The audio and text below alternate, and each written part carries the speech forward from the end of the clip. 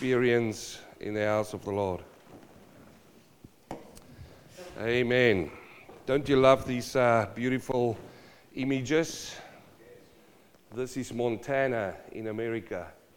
Beautiful photos of Montana in the summer and in the winter. I love God's nature, yes? And I love the God of nature, the one who created everything. And He made it so beautiful. And to think this morning that you were created in His likeness and in His image. Way better and way more beautiful. I think if God looks down from heaven upon what He's created, and you see all of this beauty, you see that's so beautiful, and He puts you down here next to the signpost. This is only me talking, okay? This is no theology behind this. And He called all the angels together and He says, look at this beautiful picture, and everybody goes, woo-ah! He says, but the most beautiful of all is that man or woman standing next to that signpost. You are way more beautiful in His sight than anything else that He created. He says it Himself. You are created in His likeness and in His image. Amen? Never forget that. You are important. When my brother John was talking over the table, he was talking about power. That's what he was talking about. That's what I heard. If you look around the world now, everybody wants to control something, isn't it? Chinese wants to control Hong Kong. What do we see? People kick against it. We don't want to be controlled, but they want to have power and authority over them. If you look at the war that's going in Turkey and in Syria and these things, it's people who want to have control over others. It's about power. That never stopped. That's always been part of this world. People want to control other people. People want to walk around and say, I've got authority over you. I control you. I've got the power. And you know what? We stand this morning and we look at the Son of God, the Son of Man, who has way more power and authority about anything upon the face of the earth. That's it. That is the message. Way more. When I started to pray this morning, I said, Lord, where shall we go? Where can we go? There's no one else in this world that we can go to that will take you out of a particular, peculiar situation in your life. No one else. If you're in financial trouble, I know you run to the bank and to your friends to loan money and to do all of these kind of things. But you know what? If you go to Him, He will not only help you in that situation, but He will set your account right. In sickness and pain, we run to the doctors, and we should. I mean, I went to the doctor twice or 3 times now over the last 4 weeks. And he gave me a lot of medicine and pills, and I drink them, and look, I'm still the same. But here's the thing. We come to Him who touches us, and He heals us on the inside. And this is what we're going to see today. Over the last few weeks, we saw the authority of Jesus Christ and the power that He exists, that He has. Over disease. You remember the old poor leper man who came to Him? The man who was the outcast of society, who was stinking, he was rotting. People say, I don't want to talk to that person, he's just bad. How many times have people said that about you? We don't want to mix with that group. We don't want to mix with her. We don't want to mix with him. And Jesus comes and He does something special. He walks up and He touches the man. He touches him. And what happened? Power went from him into that man and healed that man. He's got power over that. Today we're going to see and learn that Jesus has got power over sin. Now when we start talking about what the world is looking for today, is they want to control nations and people.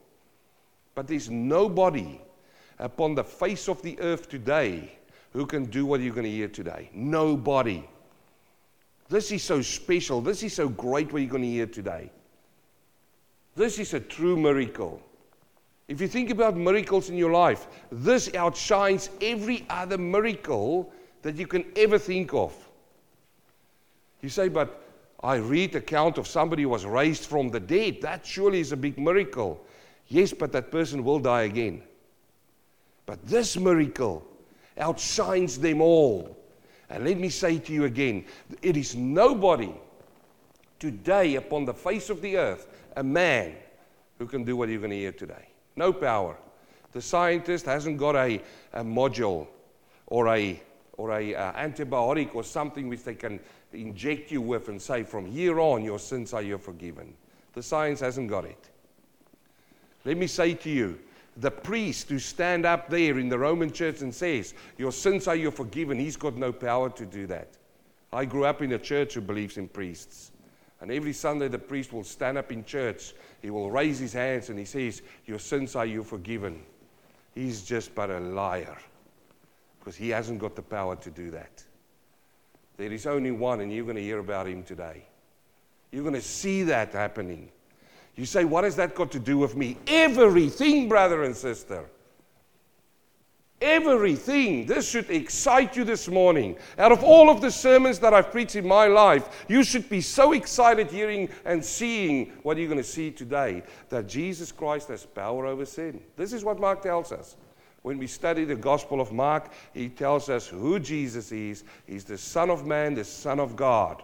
And then he tells us why he came. This is one of the reasons. So we open up this morning in Mark chapter 2, and we read in verse 1, he says, and again he entered Capernaum after some days, and it was heard that he was in the house. After some days, he came back to Capernaum. In fact, he made Capernaum his headquarters. He moved into Capernaum, and the reason for that is because in Nazareth, they didn't believe in him. It's because of the unbelief in Nazareth where he was born. One would think where you are born, that becomes your headquarters. That becomes the place where you start ministering from. But not so with Jesus. And what do we learn out of this? Sometimes we've got an idea of how things should work. But you know it doesn't work that way, do you? You see, I've got my plans. Every Sunday I come here and I've got my plans how the service should run. And then it doesn't run that way. Because I've got a plan and God has got a plan. Isn't that right? You wake up in the morning and you say, this is what's going to happen today. And it happens differently. I turn up to fly on an airplane and I say, this is the time I want to go. And then what happens? It gets delayed. And I get frustrated. But you see, we need to remember that our plans are not God's plans. His plans are not our plans. And what happens every single time His plans prevail, there is success. There is success when His plans prevail, and we need to understand that.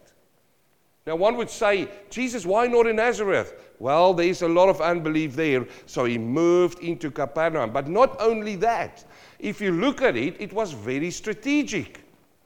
Why Capernaum? Because this became the main highway for caravans that moved between Damascus and Egypt. Caravans back in the days were the camels, and they were the trade routes. So what happened on these roads? Lots of people. What a brilliant opportunity. If you look at this, you would say, oh, what a disaster. His people rejected him, and some people will go and they will cry about this and will be unhappy and say, oh, I'm not loved by my people, but not Jesus. He moves into Damascus, into Capernaum, and he's now in this brilliant pathway of caravans coming past. Think of this. If somebody hear the gospel on a caravan, they go into the next city and they can spread the gospel. So never ever, when your plans are misdirected according to you, never ever think it's misdirected. Put it into the hands of God and say, Father, you know best. You know what I don't know. And this is the important part. So don't get upset about it when it happens. So we see here, he says he entered into Capernaum after some days. And now it says that he entered the house. You see, this was a house. It wasn't a fancy palace. It was a humble place. And I want to highlight and bring it out here specifically. Because these days when we look at churches, we think about brilliant big buildings, and it's got to have a good sound system, and it's got to have smoke machines, and it's got to have dimming lights and all of these things before God turns up on the scene. It doesn't work that way. We cannot build for God a house here on the earth where He's going to come and dwell. That happened in the temple. The Bible says now that this body is the temple of God. He enters into this house. A humble house. And you know what I think always? Where the king is, that is where the court is. Isn't that right? Where the king is, that is where the court gathers, where the people gather.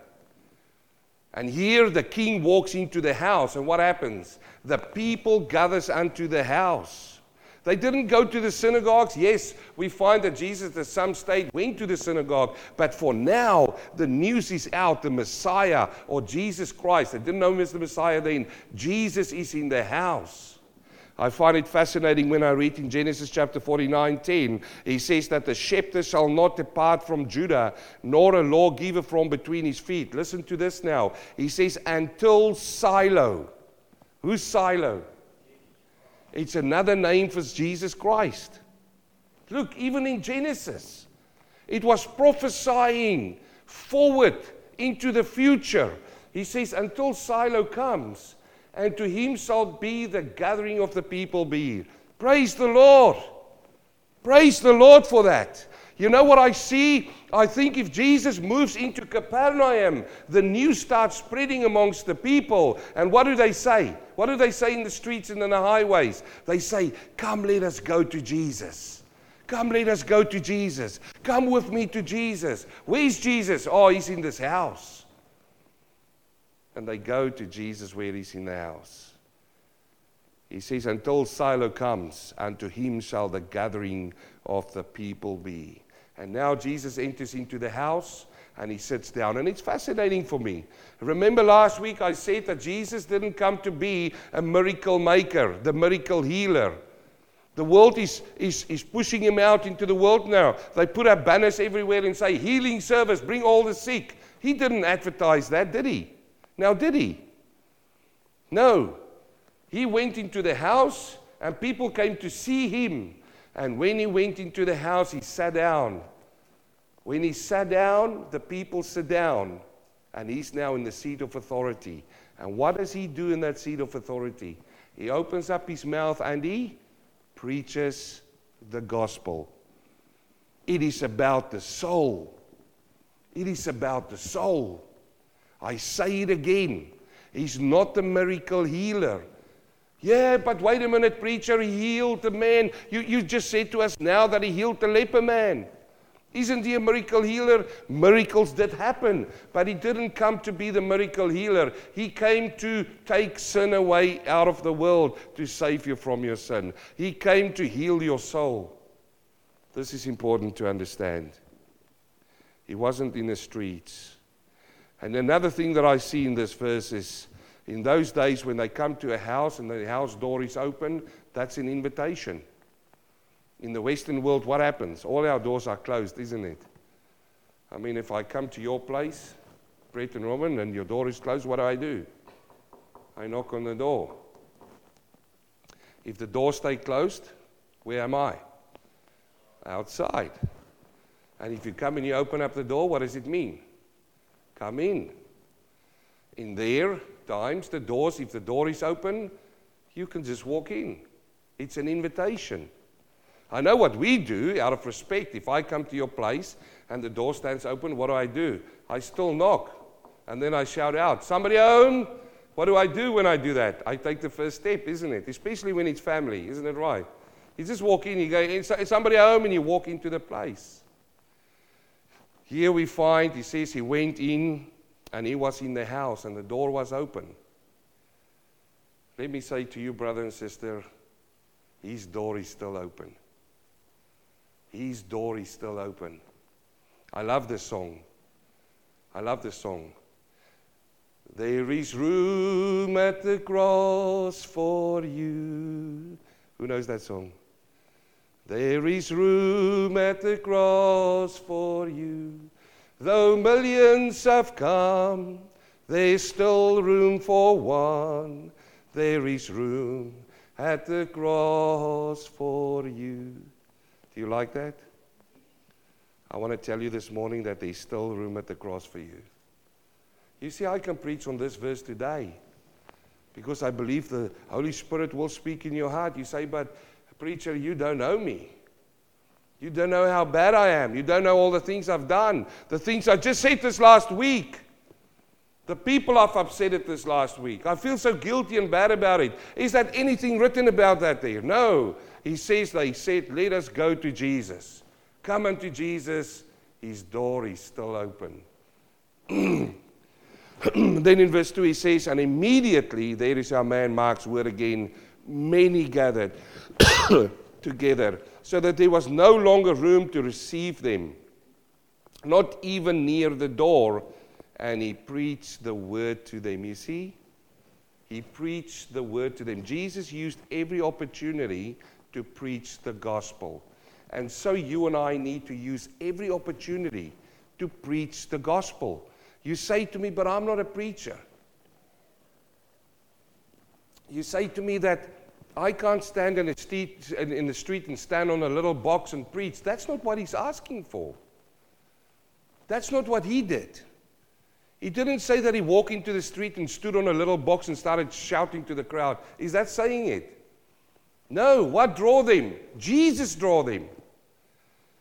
If you want to go and preach the gospel, if you've got Jesus in your life, what's going to draw people? He's going to draw them. You say, but how? How you live your life. People will come to you and say, we've been looking at you. We've been observing you. What is it that you have? Why are you always so peaceful?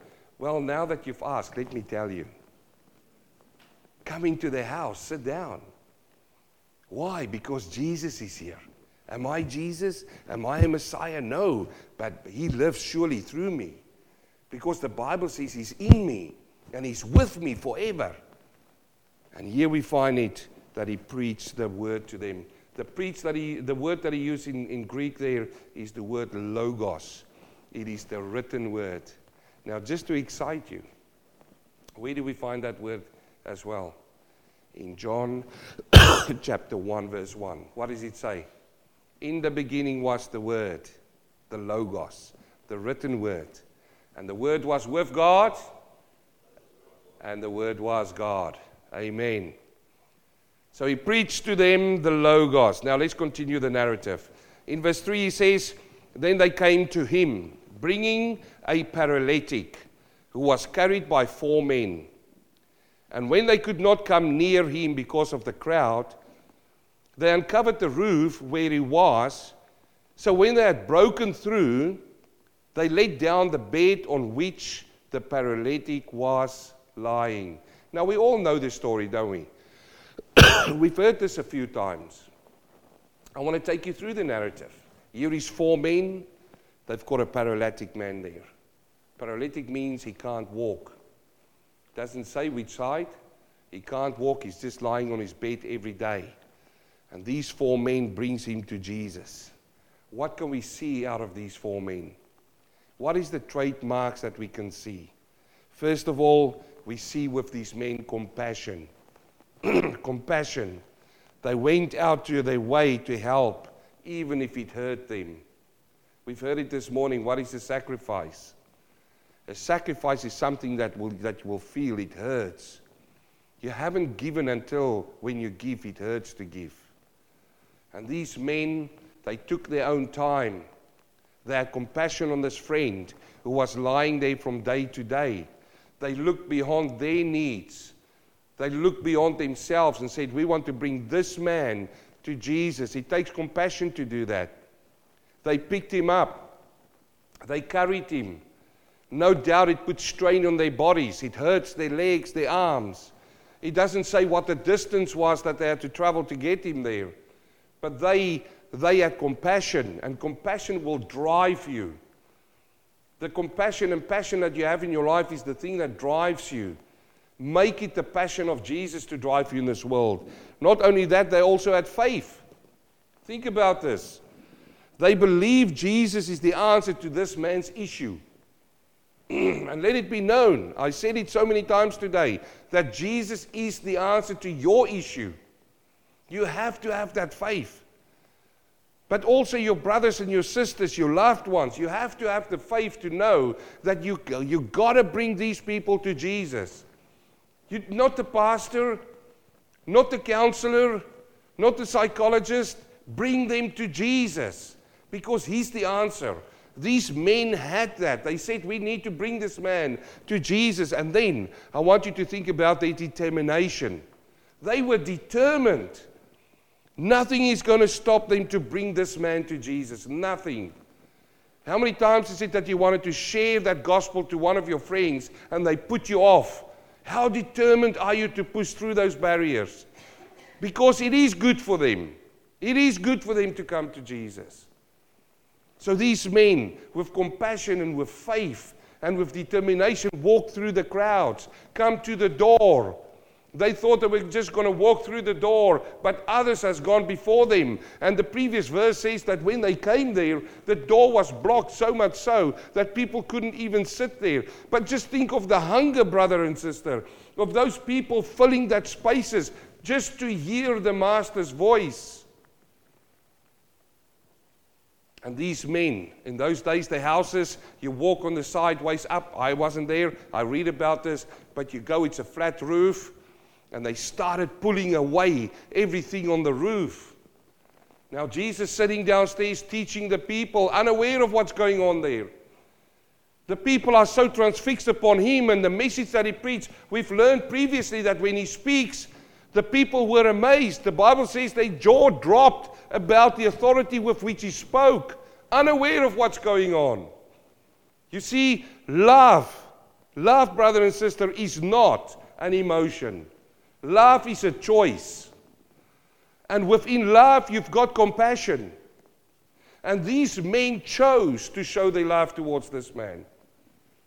And what did they do? They went up on that roof and they started pulling it all apart for this friend. Did that man deserve it? Come on, you tell me. The paralytic man, did he deserve what they did for him? No. Did he pay them? He says nowhere there. Well, where could he get the money to pay these men? You know what these men had in their hearts? I didn't put it in there, but they do have it. They had grace in their hearts. They operated in grace. He didn't deserve it, but they gave it to him anyway to bring him to Jesus.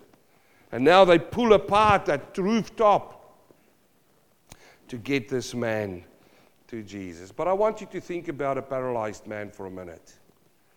Last week, if we take a vocal view of this, a focused view of this, and see what this represents. Last week we had the leprous man. He stinks, he's rotten, and he's hurt, and he's separate from people. And that's what sin do. That's what sin do. And here we have the paralyzed man. Think about this, that sin paralyzes. Sin paralyzes you to do a lot of things in your life. It limits your progress. You can't move. But hold on to that thought. As these men break through, I want to think about a friend. In Proverbs chapter 17, verse 17, the Bible says a friend laughs at all times. Everybody say all times. What does all mean? It means all times. A friend laughs at all times, not only when everything goes well, not only when you hear the favorable things in your life. It always laughs. When a friend hurts you, you still love him because it says a friend laughs at all times. And I come back to the definition. Laugh is not an emotion. I find so many times people say, oh, I fell out of laugh. What? Say that again. I fell out of laugh. So to be able to fall out of laugh, you have to fall into laugh. So laugh is something you fall in and out of. How does that work? You better watch out, otherwise you foot trip and you fall out of laugh. Doesn't work that way. Love is a choice. I choose not to love this woman anymore. I choose not to love this man anymore. And if I make that decision, then I'm going to see all their faults. I choose not to love these friends anymore. And if I choose that, I'm going to see all of their faults and nothing beautiful. But you know the opposite is true, because if I choose to love this person, then what's going to happen? I am still going to see their faults, but I'm going to work with them. And I'm going to be acceptable. And it works both ways. See, a friend laughs at all times. That's how it binds together. And a brother is born for adversary. adversary. Proverbs 18:24, a man who has a friend must himself be friendly. Isn't that so true? Isn't that so true? People, I want to make a friend, but geez, you're not friendly. People don't want to be around you. Old Grumpy wants to make a friend. How does that work? The Bible is so true in this. He says, a man who has a friend must himself be friendly. But, sharp contrast, there is a friend who sticks closer than a brother. We had 4 of these men who stuck close to this paralytic man. And they walked all the way to Jesus. They brought him to the best place he could be. Now let's focus a little bit on this paralytic. If we focused on the 4 men, we saw they had compassion, they had faith and determination. But let's focus on him for a minute. Did he ask them to bring him to Jesus? We don't know. Did he lie there and he called his 4 friends and says, can you please take me to Jesus? We don't know. But what can we see of this man? We can see a need. He had a terrible need in his life. He was paralyzed. He can't move by himself and he had to ask to be moved. I can just think if the helpers come and put him down there, that's where he stays for hours. For hours before he can move. Have you been in that position? Where it feels that you are trapped, you can't move, you can't breathe in the situation that you are. That's similar to this paralytic man. He had a real need in his life. He had faith. They believed that Jesus is the answer, but maybe this man was lying there and he heard the account of Jesus coming. Remember the Bible said in the previous verses that his fame spread wide. He was healing a lot of people. This man lying there said, maybe perhaps when I get to Jesus, he can touch me. Do you think that's a good idea? Maybe he had the faith to call his friends together, but then also the determination. Nothing is going to stop him to come to Jesus.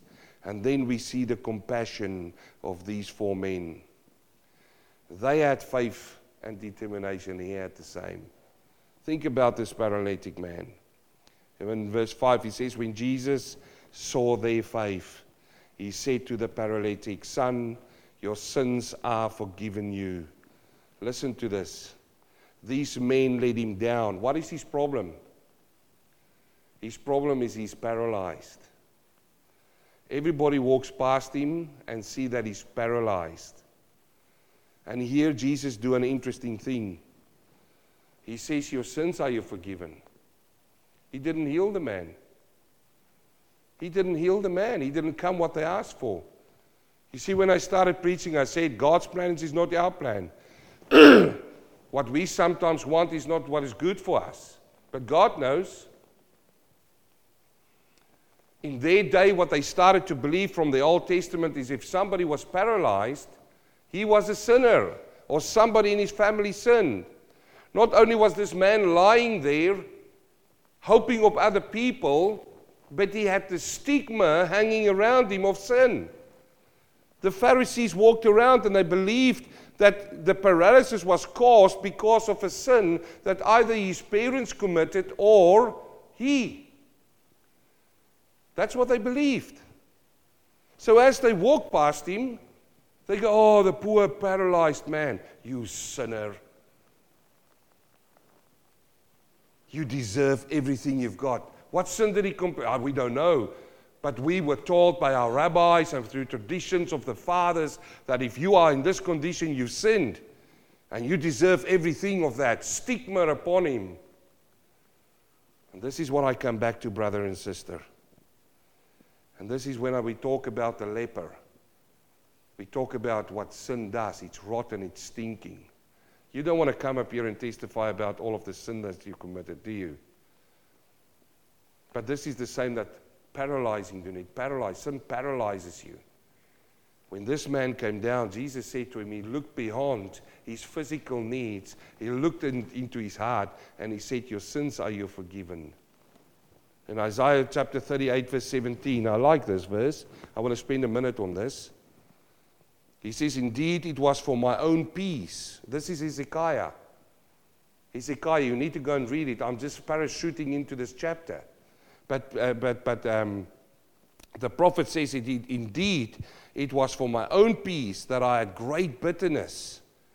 But you have lovingly delivered my soul from the pit of corruption, for you have cast all my sin behind your back. Look at this. He says, it was for my own peace that I had great bitterness. This man was lying there, and he had great bitterness for healing of his body. But not only that, he must have been lying there wondering, why did one of my parents sin and I have to carry this burden? Remember the blind man? When Jesus came to the blind man and his disciples said, Lord, who sinned, this man or his parents, that he's blind from birth? What did Jesus say? Neither him nor his parents. But for such a moment as this, the Father has let this happen. So Jesus do this. He come to him and he saw through his paralysis, he saw the bigger need, the greatest need in this man was not to walk again, but to have forgiveness of his sin. And that is all of us. Our greatest need is to have forgiveness for our sin. Now let's finish the narrative. He says in verse 6, and for some of the scribes were sitting there and reasoning in their hearts. The scribes was the lawyers of the day. They knew the scriptures. They studied it. It's them who would come and say, his parents sinned, who sinned? And they say this. They say, why does this man speak blasphemies like this? Why? Who can forgive sins but God alone? Who can? It's only God who can forgive sins. And who's this man? This Jesus man.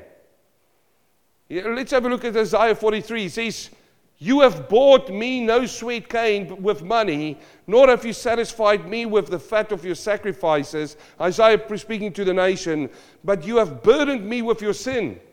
So this is what the scribe says. This man is a sinner. And he's done all of that, and he deserves all of that. Same what the prophet says. You bought me no sweet cane with money. You have, nor have you satisfied me with your fat of your sacrifices, but you've burdened me with your sins. That's all of us. With your sins, you have wearied me with your iniquities. Even I am he who blots out your transgression for my own sake, and I will not remember your sin. Think about that. This is a prophecy from the Lord to the people. He says all of these things happen, but even I who blots out your transgressions, for whose sake? For his own sake. For my own sake. The Lord blotted out, he forgave this man his sins for his own sake. And I will not remember your sins. How good is that? He will not he will not remember your sins. He will not remember them. Oh, but I did something 6 months ago. I know what your conscience do with us. You know what your conscience do. There you are waking up one morning and you feel all good and everything, and just a thought came back about something that you did 5 years ago. Oh, the guilt. Oh, I wonder if I'm a Christian. I wonder if I'm saved. What does the Bible say? Come on, what does the Bible say? Does he remember that? If you've come to the cross, he's washed it away. Who comes and reminds you of that? The enemy, the evil one. He comes and he reminds you. And who else? He uses agents. Who are those agents? Other people. Because not only did you not forget about it, but they also didn't forget about it. Is that right? Who are you to tell us this because you've done that? This is why Jesus says that a prophet will not be recognized in his own country. Why? Because they know the history, but they don't know the forgiveness. And you are telling them about the forgiveness, but they will much rather hang on to your history than accept the new man. Listen, it's nothing to do with you. It is because it shows in them that their lives are corrupted. That we want to hold on to the old things that is dirty, rotten, and stink. The leprosy and the paralysis. But they don't want to hear about the forgiveness. Brothers and sisters, if you've come to the cross, you've left those things. He says it to you there that it's forgiven, and he doesn't remember it. You're forgiven and you walk in the new man. What do you do when those memories come up? You do what Jesus did when he was tempted in the wilderness. What did he do? He said, "It is written." It is written, and you should have your Bible out now. You should make a mark now about this verse, that every single time when the enemy comes to you and call up your memory and try to hit you with a guilt trip, you say to him, you say, "I want to tell you, it is written in Isaiah chapter 43, verse 25, that he has forgiven me my transgressions for his own sake, and he will not remember, thus I will not feel guilty about it any longer." Amen? So they brought this man, and these men said, "Who can forgive sins but God alone?" But immediately when Jesus perceived in his spirit that they reasoned thus with himself, he said to them, "Why do you reason about these things in your heart? Which is easier, to say to the paralytic, 'Your sins are you forgiven,' or to say, 'Arise and take your bed and walk'?" Oh, I love it when Jesus talks with these men. They think they are so clever. Oh, they think. Was it a hard thing to heal a paralytic man? Was it a hard thing? Of course it is. It's a miracle. You know, to say to somebody who's paralyzed there and say, "Look, stand up and walk, take your bed and walk." And he goes to them, what is more difficult? To forgive somebody their sins. Why was it more difficult for them? Because only God can do it. They said it themselves. And Jesus comes and he put it on the same plane. He says, what is more difficult? To say to the man, "Your sins are you forgiven." "Oh, no, that's so difficult. Only God can do it." Or to say to a man, you are healed from your sickness. "Oh, no, that is a difficult thing to do." Jesus says, no, it's not. You see, because he's got power over sin and over sickness. He says that there. Look at verse 10. "But that you may know that the Son of Man has power on the earth to forgive sin." This is why he showed them this. The Son of Man. You see, again, I'm going to bring you back. I know some of you know this because I preach and I highlighted it so many times. What does that title mean? It is from the earth reaching out to heaven. Jesus Christ came to earth, and that's why he calls himself the Son of Man. So he says, the Son of Man who came to earth. Because they said only God up there could forgive sin. They were pointing, only God. We need God to forgive this man his sin. Who are you? He uses the right title. He says the Son of Man, the one who came from God who's now here, me, Jesus, has got power on the earth. Oh, but they were so blinded. Does it make sense to you in this place today? Well, if you say yes, then you are way more clever than the scribes back in those days. He said it to them plainly. But they couldn't understand it. Why? Because they were still holding on to the past. They didn't come to the forgiveness which is in Christ to walk in the future, in the new man. And here he says it there, the Son of Man who came down has power on the earth to do what? To forgive sins. This is his message. He came. This is what the angel said to Mary. What did he say to her? "You shall bear a child, and his name shall be Jesus, for he will take away the sin of his people." But they were blinded. He said to the paralytic, now just for a good measure. And this is it. When he said to the man when he came down, "Your sins are you forgiven," he was still paralyzed. And I just wonder what went through those four men's minds. Those four men who brought him all the way. They had such a high expectation of what Jesus is going to do. They were expecting that he was going to touch him and he's going to walk. And then in those moments when this whole thing happens, Jesus just says to him, "Your sins are you forgiven," and there he still lies. And you know what it is? It is the expectation and its reality. And what lies between the two of those? Disappointment. Disappointment. And I think they stand there and go, "What now? We've got to carry this guy all the way back." Well, his sins is him forgiven, but we have to carry him all the way. I'm just putting into the narrative. I know I'm reading into that. But we follow the scripture that he turned to this man now, and he says in verse 11, "I say to you, arise, Take up your bed and go to your house.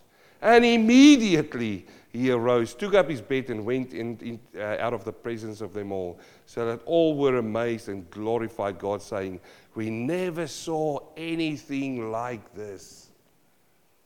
When I started preaching today, didn't I build you up and say, I'm going to read you something so amazing, so wonderful?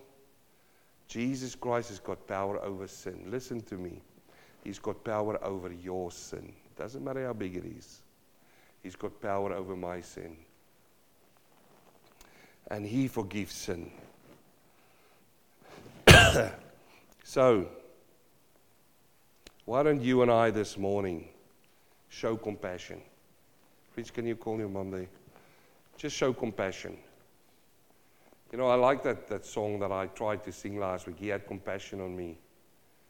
He had compassion on me. He touched my feet and now I walk. He touched my eyes. No, I messed it up again. Let me sing it again. He had compassion on me. He touched my eyes and now I can see. He touched my feet and now I walk in his way. He had compassion on me. You see, my dear friend, he had compassion on us, but we also need to have compassion on others. Have you? Have you got compassion on other people, even if they do you wrong? Remember what love is. Love is a choice. Jesus Christ came to this world. What does the Bible say in John chapter 3:16? For he loved the world, isn't it? He made a choice. Even though the world don't love him, he still chooses to love the world. Even today. Even though the world turned their back on him, even they spat on him, even they use his name in vain, he still have compassion on them. I know the vilest sinner, the darkest person who sits in jail can call on him and he will have compassion. Now the question is, do you have compassion? Do I have compassion? Do we have compassion for our brothers and sisters? And then, why don't we show faith in Jesus? Why don't we bring our issues to him? Anything you have in your life, bring it to him.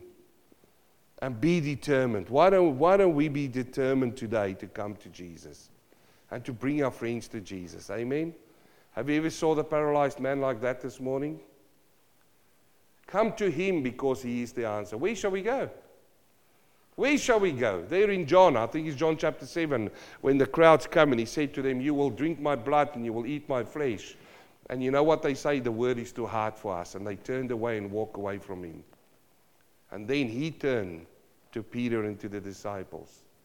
And he said to them, do you also want to go?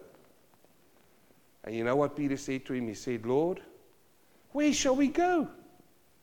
You have the words of life. You have the words of life.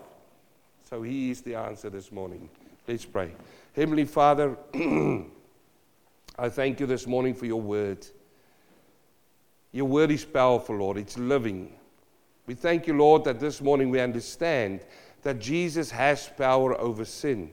And if we want that sin to be taken away, we have to come to the power maker, the power source. And his name is Jesus. And we thank you, Lord. We thank you that Jesus came and he died for us. And this morning we want to have faith in him. We want to have compassion, Lord.